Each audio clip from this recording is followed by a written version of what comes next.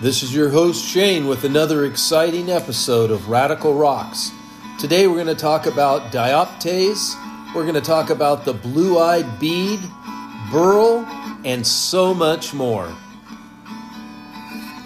On the first part of the journey, I was looking at radical rocks. There were fossils, minerals, and rocks and things. There was sand and hills and rings. The first thing I found was a geocrystals, quartz with no clouds.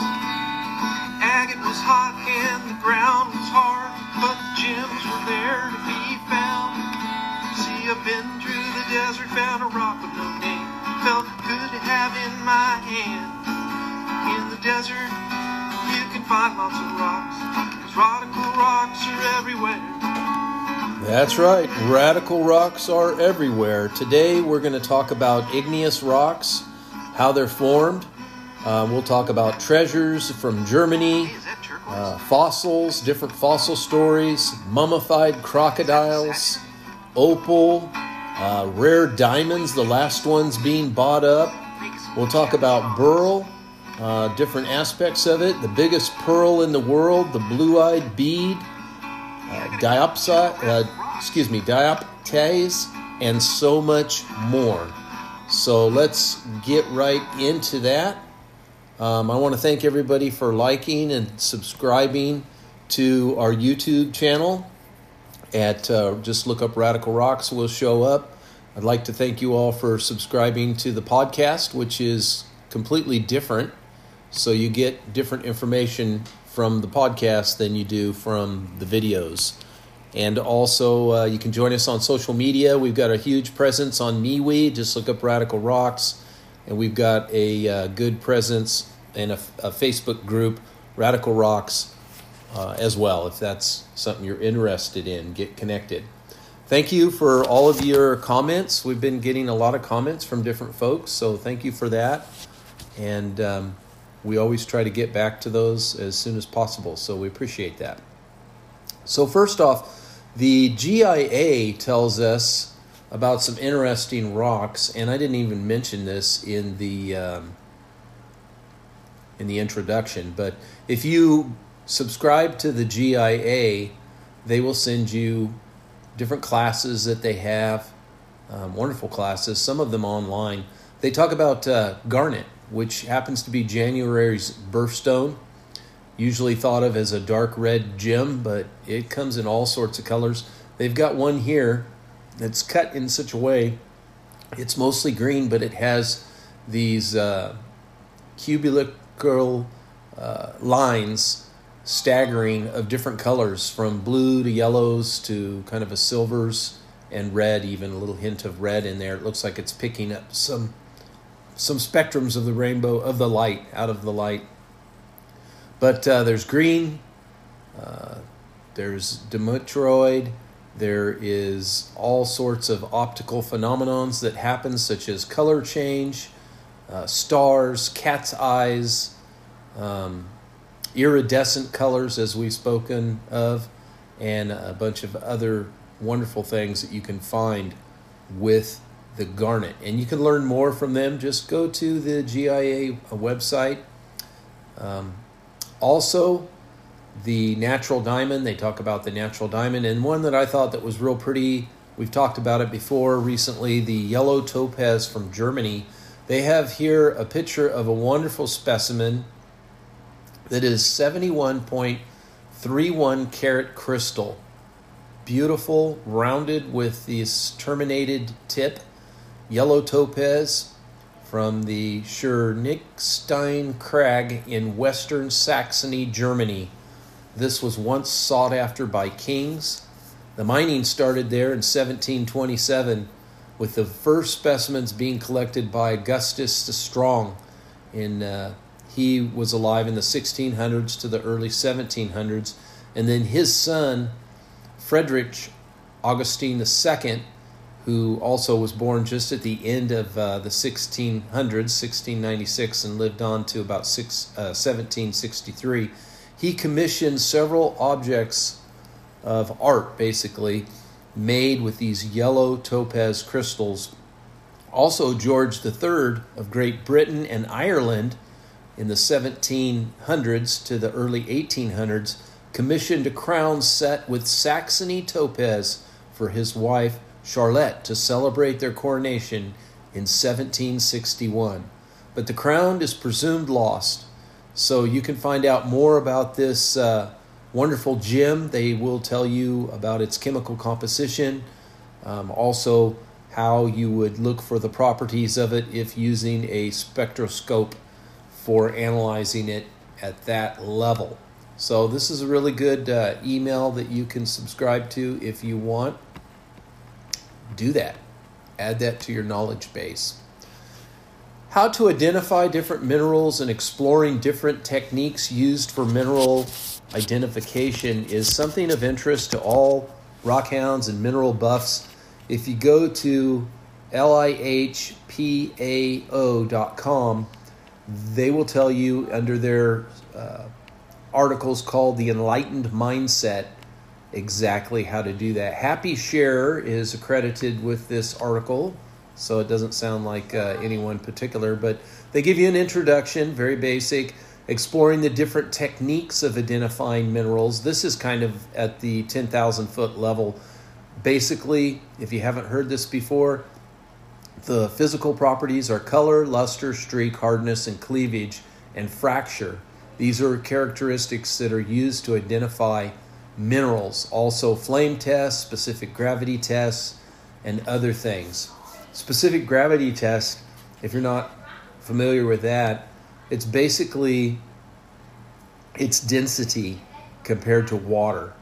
So like, for instance, gold has a very high specific gravity. So it displaces water like 19 times by the factor of 19.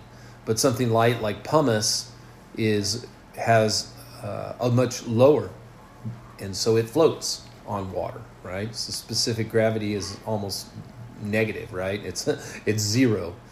Okay, so color is one of the physical properties that we look at first. It's what we see. So classify the minerals and then go through and observe these different properties. The color may tell you something. A lot of times that can fool you, but color can also be analyzed by the streak test. We've talked about that. That's where you scratch the mineral on the back of like a tile, a hard tile, like a porcelain, and you can use black or white to see the streak. If it's a white streak, you're not going to see it on white, so you need a black piece of slate or something like that to scratch it on, or the back of a black tile. So you will look for whether it is metallic or non-metallic, if it has a earthy luster, if it's sandy type, or if it's shiny like glass. Hardness scale is another indication. How hard is it? Is it soft like talcum powder? Is it hard like a diamond? There's different tests that you can do. If you look at our videos, I've talked about that before. Some of our earliest videos, we go through how to test, and we go through buckets and buckets of rocks and just identify with basic tests how to do that. There's also chemical tests. These are kits you can buy. Sometimes you can use a flame test. Sometimes you might observe the color of a flame in different types of flames.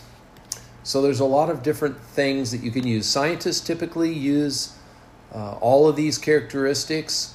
In addition to that, they will use the spectrograph, where they take very fine layers of this mineral, tiny pieces, to analyze what type of mineral it is by the colors that it gives off. You can buy kits to identify minerals, apparently, which would include a streak plate and maybe some other things for hardness. And then there's also acid tests that can be done, and kits that would explain the flame test. Sometimes the flame test is done on charcoal, can also be done with different minerals that are put on top, and you would follow their directions to be able to identify that. That's a pretty big conversation. Maybe we should dig into that sometime. I haven't fooled with that since I used to go gold mining. But so you have all these other things. Also, scientists can use advanced X-ray diffraction, infrared spectroscopic, which that's what they use usually in these little landers on Mars to be able to identify what type of minerals in there. They use a spectrograph. They have X-ray, microscopic X-ray diffraction. All these things determine different parts of the mineral, whether it be the crystal structure or infrared spectroscopic is used for also along with absorption of infrared radiation that can tell certain things about the mineral. An electron microscope can be used to find surface features under high magnification. These are also used on landers, not an electron microscope, but kind of like a mini version of it. So all of these things can go into identifying a mineral. If you want to find out about that, again, that's on lihpao.com. All right, bloodstone. This is a stone that's popping up a lot. I'm not going to go into this too much, but if you want to go to mindbodygreen.com, Helen Loki Thompson goes into a lot of the metaphysics of the stone, but it is a beautiful green stone with little droplets of red. Therefore, it is called a bloodstone. They call it a crystal, but it is not really truly a crystal. It's a gemstone, but this is something that is common in the crystal worshiping crowd. Is they will call them crystals, but it's not. It's really a rock. They can sometimes be shaped into a crystal shape, but the bloodstone is a pretty one to work with, makes nice jewelry. This is a heliotrope, which means, or heliotrop, I think it's trope though. It is a crystalline mixture of quartz that occurs as jasper and or chalcedony. Bloodstone is typically dark green color with telltale red inclusions of hematite, which look like spots of blood, making the name, giving the reason for the name. So you can go into more of this if you want to find out a little history on it. The early Roman philosopher Pliny the Elder, one of the oldest known philosophers and stone writers, claimed that bloodstone was something that could give you invisibility. Yeah, I don't think that's going to work. The Stone of Babylon, it is sometimes called because they felt ancient Babylonians believed it was so powerful and magical that it could import artifacts like seals. They would make important artifacts out of it like seals and amulets. They believed that it could actually control the weather. So there's some interesting things about bloodstone. It can be found all around the world in the U.S., Brazil, India, Australia, Germany, Italy, and South Africa are some of the most well-known places that you can find bloodstone. Our friends at Rock and Gem, you can subscribe to their email or their magazine. You should get the magazine. They have 2023 Rockhound holidays. It almost makes me want to cry because I want to go. It makes me think about Quartzsite in January. But here are some of the hot holidays that are attributed to us Rockhounds, directly or indirectly. Old Rock Day, January 7th. The day is set aside. Nobody knows how long, but this is about the earth. And it has to do with who we just talked about, Pliny the Elder, who was big with the bloodstone that we just talked about. So he gets credited to how rocks shape our lives, at least from a metaphysical standpoint. National Jewelry Day, March 13th. Special day set aside to appreciate precious stones and jewelry. Earliest examples of this include bone, shell, and other types of jewelry, all the way to the most intricate and fancy, smancy designs of today.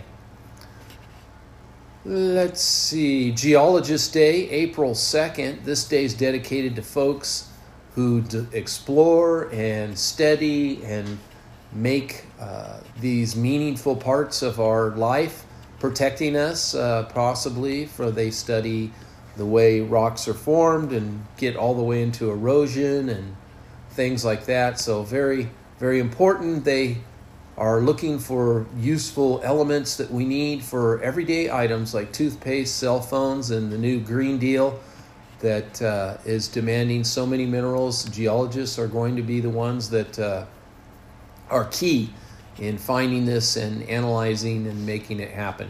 Earth Day, April 22nd. Everybody knows about Earth Day. It's a day to appreciate the treasures of the earth.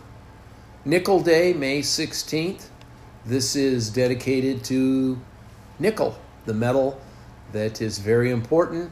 It's used in a lot of warfare, unfortunately. Also very important for batteries and has been used by humans for some 2,000 years, but hasn't become readily used until the 19th century. Dinosaur Days, May 15th and June 1st. All about dinosaurs. It's a day to celebrate that. National Caves and Karst Day. This is a day dedicated to amazing rock formations, which we know as caves. If you are a spelunker, that means you enjoy exploring caves. Some of those who are familiar with the Karst landscapes is characterized by rocky hills, aquifers, springs, sinkholes, and caves all underground. Hundreds of different minerals and gems are found in caves. 40% of drinking water in the USA comes from these Karst aquifers, huge openings in the earth that hold water. World Ocean Day, June 8th. The beach finds are shells, rocks, minerals, sea glass is a favorite. Always something you can find in America. International Drop a Rock Day. Just don't drop it on your foot. This is a day where families, groups, organizations, and people paint rocks with pictures, themed messages, hide them. We've heard of this where people will find a rock and maybe win a prize or something. International Rock Day, July 13th, sometimes referred to as World Rock Day. Celebrate the importance of rocks to humankind. All the aspects of rocks dealing with human survival. Pet Rock Day, September 3rd. Get a leash and take your rock out for a walk. Collect Rocks Days, September 16th. Since 2015, Collect Rocks Days, I can't believe this wasn't invented in the 60s or 70s, celebrates all the diverse types of rocks all over, how they can be collected no matter where you live in the world. Celebrating the earth and geology is for everyone. International Fossil Day, October 11th. There are approximately 250,000 different fossil species that have been identified, and it is estimated that millions more remain to be found. And we'll talk about a few of those fossils today. All right, let's see what's next. Tiffany's. They buy some of the legendary diamonds from a mine's last finds.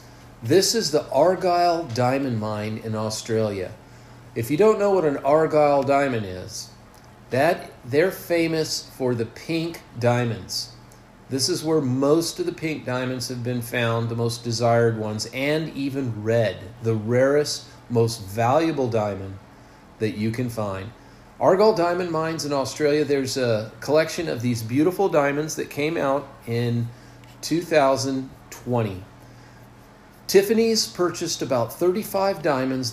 These are the very last ones taken from the mine. Rachel Felder tells us about this at nytimes.com, and she explains here that these diamonds are very rare. Even though these are smaller diamonds, they're very rare. We don't know how much Tiffany paid for them, but they have an unusually rare color, very rare and scarce. The beauty is gorgeous, says Victoria Reynolds, Tiffany's chief gemologist. The carats are ranging from 0.35 to 1.52 carats, just over a carat and a half. And again, these are very rare. These will be commissioned in jewelry that they are yet to release. Tiffany's is competing with many other companies for high-end jewelry. So they feel that having these highly priced diamonds, very unusual diamonds, this is going to catapult them back to their original number one place in the high-end jewelry category place to go. So they sell some of these. They have a 0.22 carat set of simple diamond solitary earrings that sell for $1,250. These aren't even pink. These are just regular diamonds. And then they have an argyle pink where there are 0.5 carats in each diamond, this pair, and they're priced at $28,000. So you can see the price difference. For a set of just white diamonds or other diamonds, you're paying, $1,200. But for tiny little argyle pinks, you're paying $28,000. So huge deal. They estimate the purchase could be, let's see, the purchase seems to be not about sales, but okay, so their complete sale has been $15.8 billion. Wow, that's a lot of money for sales. So I didn't know Tiffany's put out that much jewelry, but apparently they do, according to this article, what I'm reading. All right, rainbow peacock. What is that? These are opals. We talk about opals a lot. Opals are a favorite. I did a poll a couple years ago. What was everybody's favorite stone? And for a long time, everybody sided with me on turquoise because I spit out turquoise. But then opal, just everybody jumped on the opal bandwagon, and it's obvious opal is a favorite. And it's not because of its durability, because raw opal is very fragile. It can crack. Even just the heat can make it crack. If you have opal, be sure to learn how to take care of it. You can keep opals in water. That's one way. I would soak them in water and then put some sort of an oil or Vaseline on them to keep the water in them so they don't dry out if you're going to wear them. They crack very easy if you hit a corner. This is not everyday jewelry to wear, for sure. Well, this story here tells us about La Trinidad, Mexico. Hector Montes, we've read about him before. This article is a little different, though. It seems like it goes into a little bit more really neat detail about the mining and stuff like that. But he mines these beautiful opals, rainbows and peacocks. More colors and opal flashes and intense colors are found there, and that also contributes to the value. Janelle Conaway tells us about this at the NewYorkNYTimes.com. You can read all about it. We're not going to get into a lot of detail on the article. It is quite lengthy. But this opal mine's been in Henry's family since 1894, and they are mining it. It's very profitable. They do slow down when the drug cartel gets too powerful and they start, just trying to take over everything. They do kind of dial it down at that time. They show pictures of the mine here, them down in there mining. These thin little layers of opal are found as they dig through the ancient layers of rhyolite, and they have to remove about 10 tons of rock, and they might find about a kilogram, which is approximately 2.2 pounds of opals that they can start to go through. Now, just because they find 2.2 pounds of opal or a kilogram of opals doesn't mean that's how much they end up with, because some of them are cracked, some of them break. They have to shape these and cut them. They try to utilize them the best they can. Ethiopia is a major production, and so is Australia. Mexico is not the major producer at all. They only account for about 4% of the loose opals that are sold in the world. 72% come from Australia and about 20% come from Ethiopia. The Willa mine is a famous one of Ethiopia. I have some of those opals. They're very beautiful. I have Australian opals and Mexican opals too. They're all beautiful and all have their different things that they're famous for. Mexican opals can come in many, many different colors. The reddish, orangish opals that do flash all the colors of the rainbow used to be the rare, desirable Mexican opals that everybody was looking for. But the opals that I'm seeing coming from his mine are all different colors. Beautiful. They have a palette of yellows, oranges, reds, indicating the presence of iron. Mexico is known internationally for its precious fine opals, fire opals with vivid play of color. Pretty nice. Fernando Montes says for every kilogram of opals his family is mining, there may be just 1 gram of fire opals. So, yeah, it takes time. They've got some beautiful orangish opals here. Don't look like they have a lot of fire, but they might. The red to orange body color with a play of color, again, he reiterates that is very, very valuable. Jewels on fire, yes. Yeah, the article goes on and on and on. I'm going to leave it at that. Very interesting. How are igneous rocks formed? Well, our friend Gail Baker Nelson tells us at a-z-animals.com all about it. You will get a lot of information from this article if you want to look it up. Igneous rocks, what are they? The word means, igneous rock means fire-born. They are fire-born. So we know that they are from lava that solidifies. We've talked about this recently, so we'll just go over this really quick. Some of the types of this magma that cools, it cools under pressure, underground, with moisture, with other minerals, or in a flow. Some of it cools slowly, quickly. Some of it goes into the water. All these different things happen to the magma. Intrusive ones are ones that are inclusive. Is ones that are very deep in the earth. These are the ones that are going to cool slowly because they're down in the earth deep. They usually have the crystals, structures, very beautiful. You've got diabase, which is finely grained and dark colored. You'll find labradite and pyroxene minerals and various amounts of quartz, hornblende, olivine, and magnetite in this. You'll also find granite, which is usually feldspar and quartz, and peridot, a coarsely grained dense rock consisting of mostly olivine. Intrusive rocks, they don't have as much time to cool. They expel forcefully from volcanoes, and because of these rocks are named after Vulcan, the Roman god of fire. These rocks cool very quickly, don't have time to form crystals, and sometimes look like glass. These include pumice, obsidian, and rhyolite.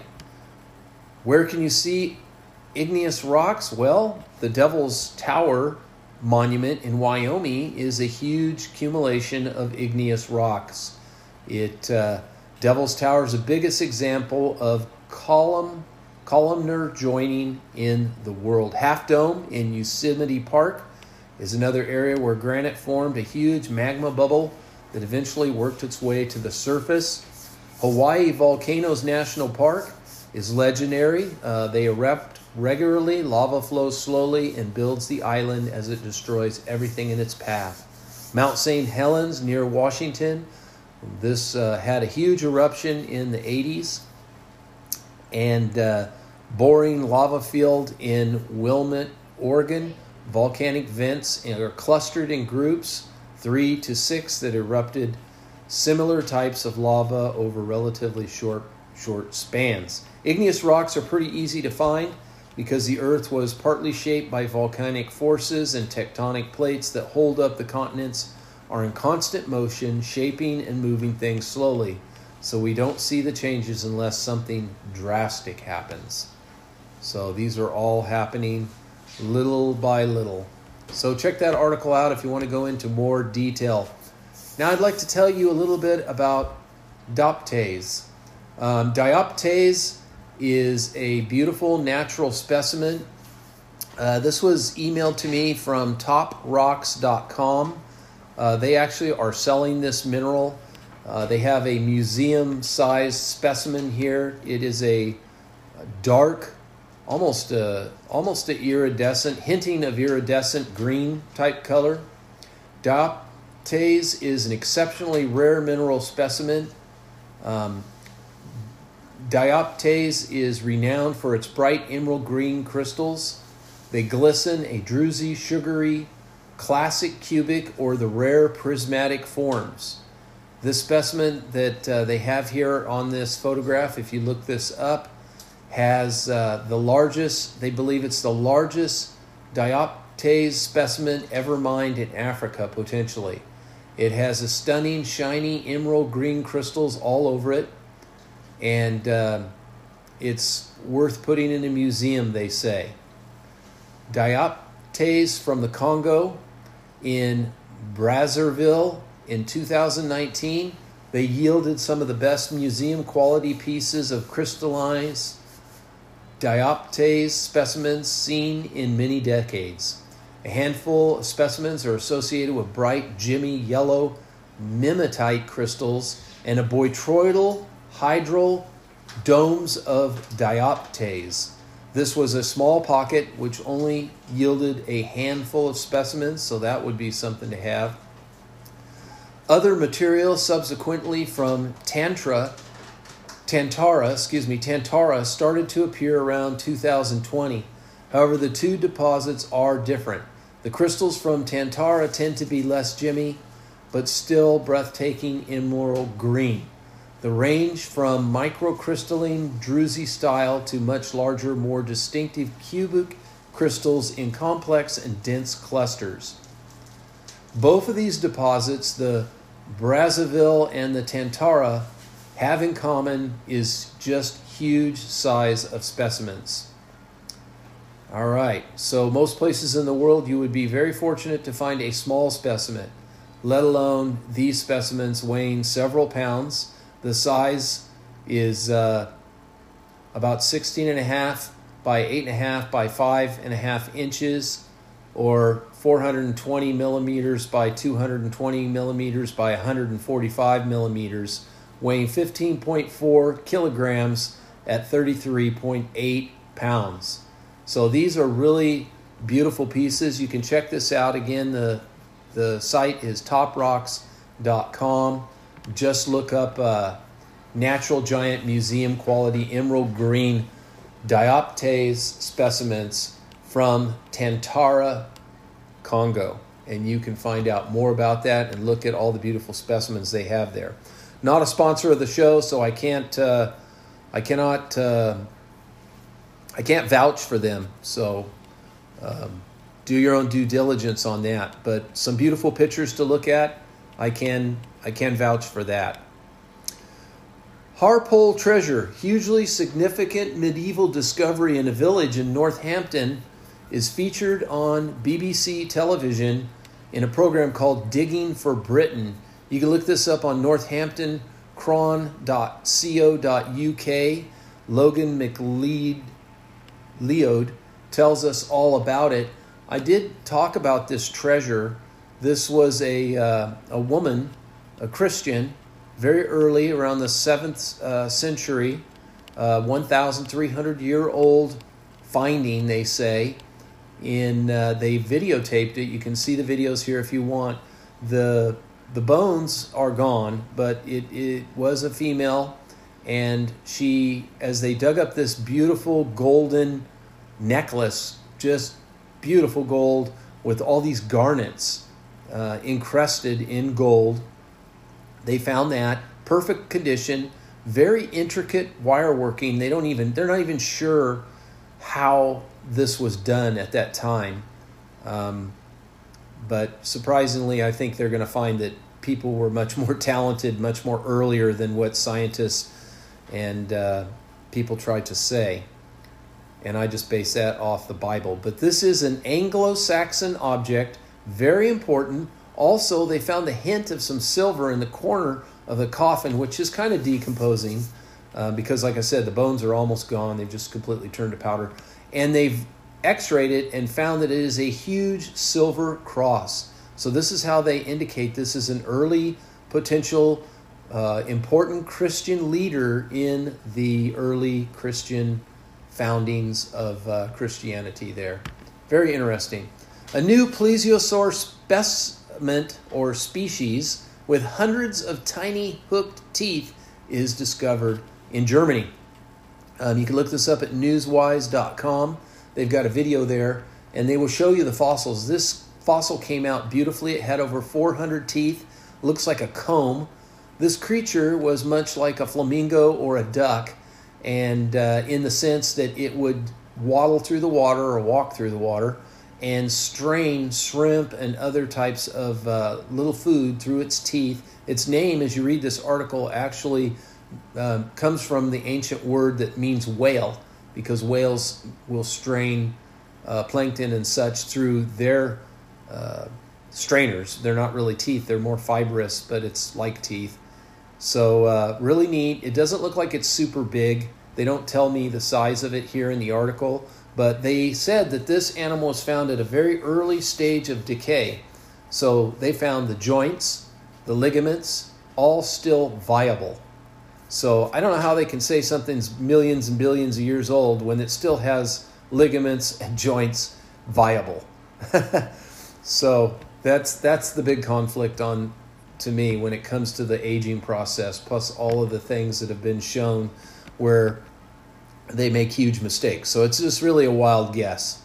That's the truth. AZ Animals discovered the biggest pearl in the world. This baby is worth over $100 million. That sounds pretty neat. So if you go to a-z-animals.com, you're going to see this article. And strangely, they don't have a picture of the pearl, but they talk about where it was found.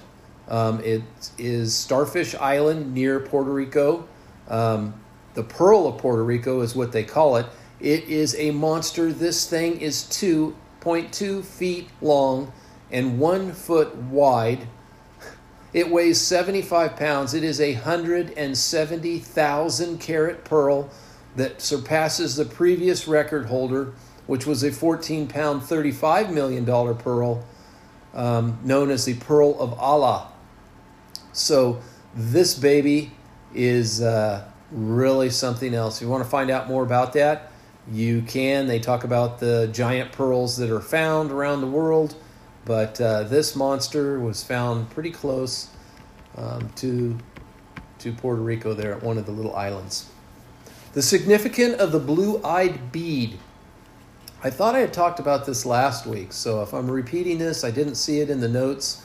I apologize, so we'll be real brief on it, but withinnigeria.com tells us the significance of the blue-eyed bead. Samuel David has an article. Many people are writing about this right now, so it seems to be significant in the news cycle. Basically, these are usually made out of glass and sold. The eye is all-seeing, so this is thought as of a good luck charm, protecting you from negative energy. This has a lot of history. I don't go into metaphysics and stuff like that much, but I will go into history. And it has a huge history going back many, many thousands of years. And originally originates from India from a type of quartz known for its intense blue color. Nowadays, they may use the mineral in the middle and encase it in glass if it is a very high-end piece, but most of them are just really trinkets and glass and beads. But I thought it was interesting that they originated from quartz findings in India. And what you have is a super dark blue that looks black in the middle as a pupil, and then you have an outer ring of blue, which would be your cornea, your color of your eye, and then the white side outside ring, and then it seems that the back half of it is a blue. So you've got super dark blue, baby blue, white, and then kind of a blue or a patriot blue, I guess I'd say would be my best way of matching the color. Mississippi, the Mississippi opal. We've talked about this before too, but at WJTV.com, the Mississippi opal is talked about at Jackson, Mississippi. James Starnes is the go-to guy for finding these. Apparently, Mississippi's only known for fossils, really, and this is exciting for them that these gemstones are showing up. They do seem to be a sandstone-based gemstone, so when you look at them, Some of them don't have a lot of fire, but they have a lot of green and yellow in them, little bits of red. But some are more spectacular than others. There's a layer of limestone where they dig down, and apparently this opal was formed somewhere between that and the other layer in this one particular formation that consists of rock and sandstone. So it could be opal that fell apart and washed in that layer and became this opal. But they said it is a gem quality opal, and they have a huge piece that's as big as your hand, and they're talking about making this their state gemstone. So they have a Senate bill right now to try to do that. So that's pretty exciting. You can check that out if you want. Again, WJTV.com, Mississippi Opal. Experts find a nest. They find actually 92 nests with over 256 fossil eggs in it at oneindia.com. Swati Parkesh tells us all about it. These are from giant, these are sauropods nests, and they are still studying this. They're looking at them and finding out that some of them come from a Titanosaurus, which is a huge giant sauropod from the late Jurassic period to the end of the Cretaceous period. And these Titanosauruses have been found on all continents except Antarctica, and I'm sure they're there too. And they are big, very big as whales, some of them. So you can find out about these if you want. They've x-rayed the eggs, and that is how they are finding it. Pretty cool. A lot of information there if you want to find out more about that. Mummified crocodile discovery in Egypt in a tomb. If you go to WDTV.com, you can find out about these crocodiles. They've got a video there. CNN has an article here by their news source that tells us about it. It was discovered a while back, but now they're finding these 5 skulls of large crocodiles, and it looks like more than just the skull. They've got a picture here. The bodies are there. And the archaeologists believe these remains were buried as part of a way of honoring the Egyptian god likened to crocodiles. All right. Next. 2 large dinosaur fossils unveiled at the Royal George Regional Museum. Marissa Armes tells us all about this at cbsnews.com. They've got a video there too if you want to check that out. But the article says that over 300 people attended. They have different bones that were unveiled of these dinosaurs, sauropods primarily, but other fossils as well. This is in Colorado, which is known for fossils to begin with. So that's where it's at if you want to check that out. The UN Alfie Norville Gem and Mineral Museum is well worth the visit, so says the Daily Wildcat at arizona.edu. You can look this up, and they have Ben Pope here tells us about the jewelry and the tapestry and about Tucson. This is in Arizona, and it is filled with gems and history about the area and how it has progressed over the years. All kinds of walkthrough exhibits and galleries and spectacles to be seen there. So if you want to check that out, go look that one up. And then finally, actually, we're going to talk about gold. We didn't talk about gold, did we? Let me see here. We did not talk about gold. I always like to talk about... I don't have any gold mine stories today. That's right. No gold mine stories. Sorry. Oh, boy. I think I just lost... Oh, crumb. I lost our article on Burl here, so I gotta go find this. Just one hot second here. Like I said, first time, first take. That's just the way it goes. Let's see here. We're almost there. This is from our friends at rockandgem.com. They, you can sign up for their emails. Let me grab a swig of coffee here. You can sign up for their emails. Again, nobody that I've spoke of today is sponsoring the show, but they're welcome to contact me. Beryl is a single mineral specimen that is colorless in its pure form. Impurities give it its color like many minerals. This is from our friends. You go to rock_gem.com. You can find out all about it. The ancient Greeks used the term berylos to describe the mineral beryl. It is a girl's name of Greek origin that means sea green jewel. So apparently sea green was the first color. The aluminum silica is what it is mostly composed of. The hardness and color variations can vary. Color is the most important quality of beryl. Well, also the clarity. Emerald green, aquamarine blue, helidor yellow, morganite pink, and the most sought after, and then red beryl, bixbyite, is very rare and commands a premium price when of gem quality. Bixbyite has only been found in 2 locations in Utah. The beryl family consists of only 1 of 4 gemstones considered to be precious, which is the emerald.